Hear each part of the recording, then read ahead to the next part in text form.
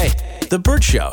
Time to get buzzed on the hot goss from Hollywood with Abby. It's The Burt Show's entertainment buzz.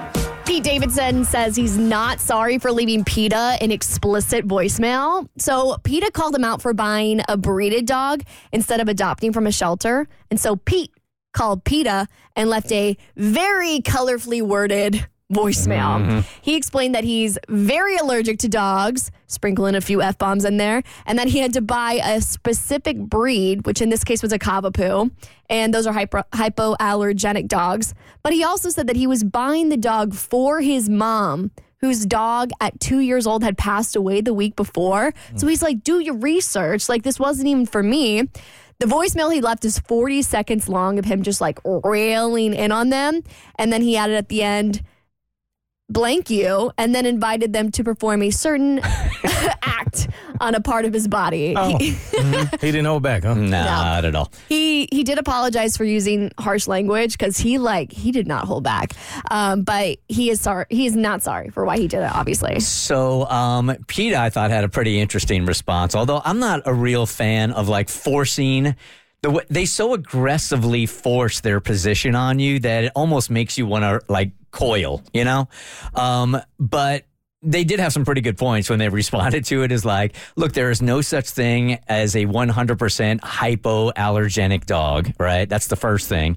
And the second thing is, if you just do a quick Google search for dogs in your area, the kind of dog that you're looking up can be rescued. So they did have some good points, but the fact that this dude couldn't just go down the street, buy himself a dog with his girlfriend, and was blasted and had to answer to it must be infuriating for him. That's my thing. I'm like, he should be allowed to do whatever he wants with his life. I mean, I get that he's in the public eye, but at the end of the day, if the guy wants to buy a Cavapoo for his mom who's grieving, if you've ever lost a pet, it's like the worst feeling ever. And you're going to just add to that by railing on him in public for not going to a shelter. It seems very off-putting to me. Yeah, it doesn't feel right. And I'm with him for taking his stance on it, but I've also learned that sometimes when you deliver things, you can be right, but if you don't deliver it in a way that people can like actually listen to it, it's not going to really do you much justice. I thought the more interesting story about Pete Davidson yesterday, I don't know if you saw this or not, was, he bought like a ferry with Colin Yost from Saturday Night Live. Colin Jost? Jost, is that it? Jost? Yes. Jost?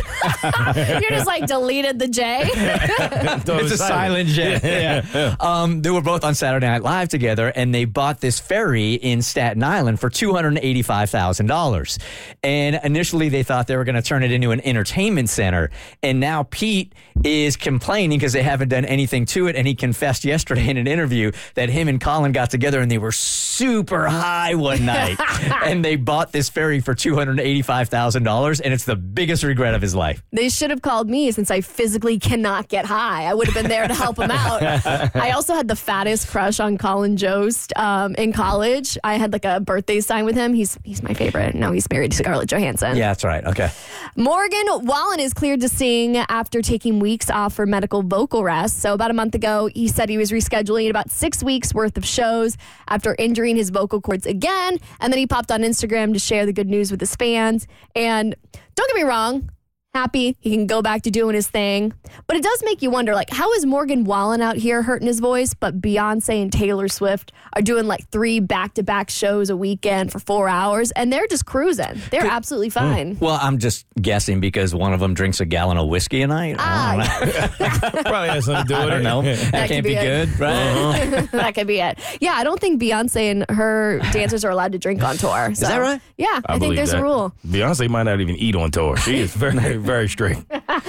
Okay, Kathy Hilton from The Real Housewives of Beverly Hills, she is not returning for the next season. And I'm sure you're wondering, Mo, I know specifically, you're like, was she fired? Oh, yeah, I can't wait. I can't sleep. Was she not asked back? And she said no. She's actually just in the middle of filming Paris Hilton's other show, Paris in Love, which, good for them. They're doing their shows, but Like, these people are so rich. It makes you wonder, like, why are they doing these shows in the first place? Like, if I have a net worth above, like, $5 at any point in this life. You're retiring, huh? I'm retiring. I'm sitting on my butt. I'm not doing anything. If I'm Kathy Hilton, I'm going to the Maldives. Yeah, and you'll never see me again. I think they use it for, because she's got a whole bunch of different brands, so she needs to stay in front of the public eye, and I think these shows do it for them. And also, I think the celebrity is intoxicating for some people. Yeah, they just can't get out of it. The attention of it, yeah. I saw this hysterical clip of Kathy Hilton yesterday where somebody was like, oh, I'm just so hunky-dory today. And she goes, who's hunky-dory? And I'm like, that's how you know they live in a bubble. Katherine Heigl is finally talking publicly about her controversial departure from Grey's Anatomy. More on that on your next E-Buzz on The Burt Show. Hey, The Burt Show.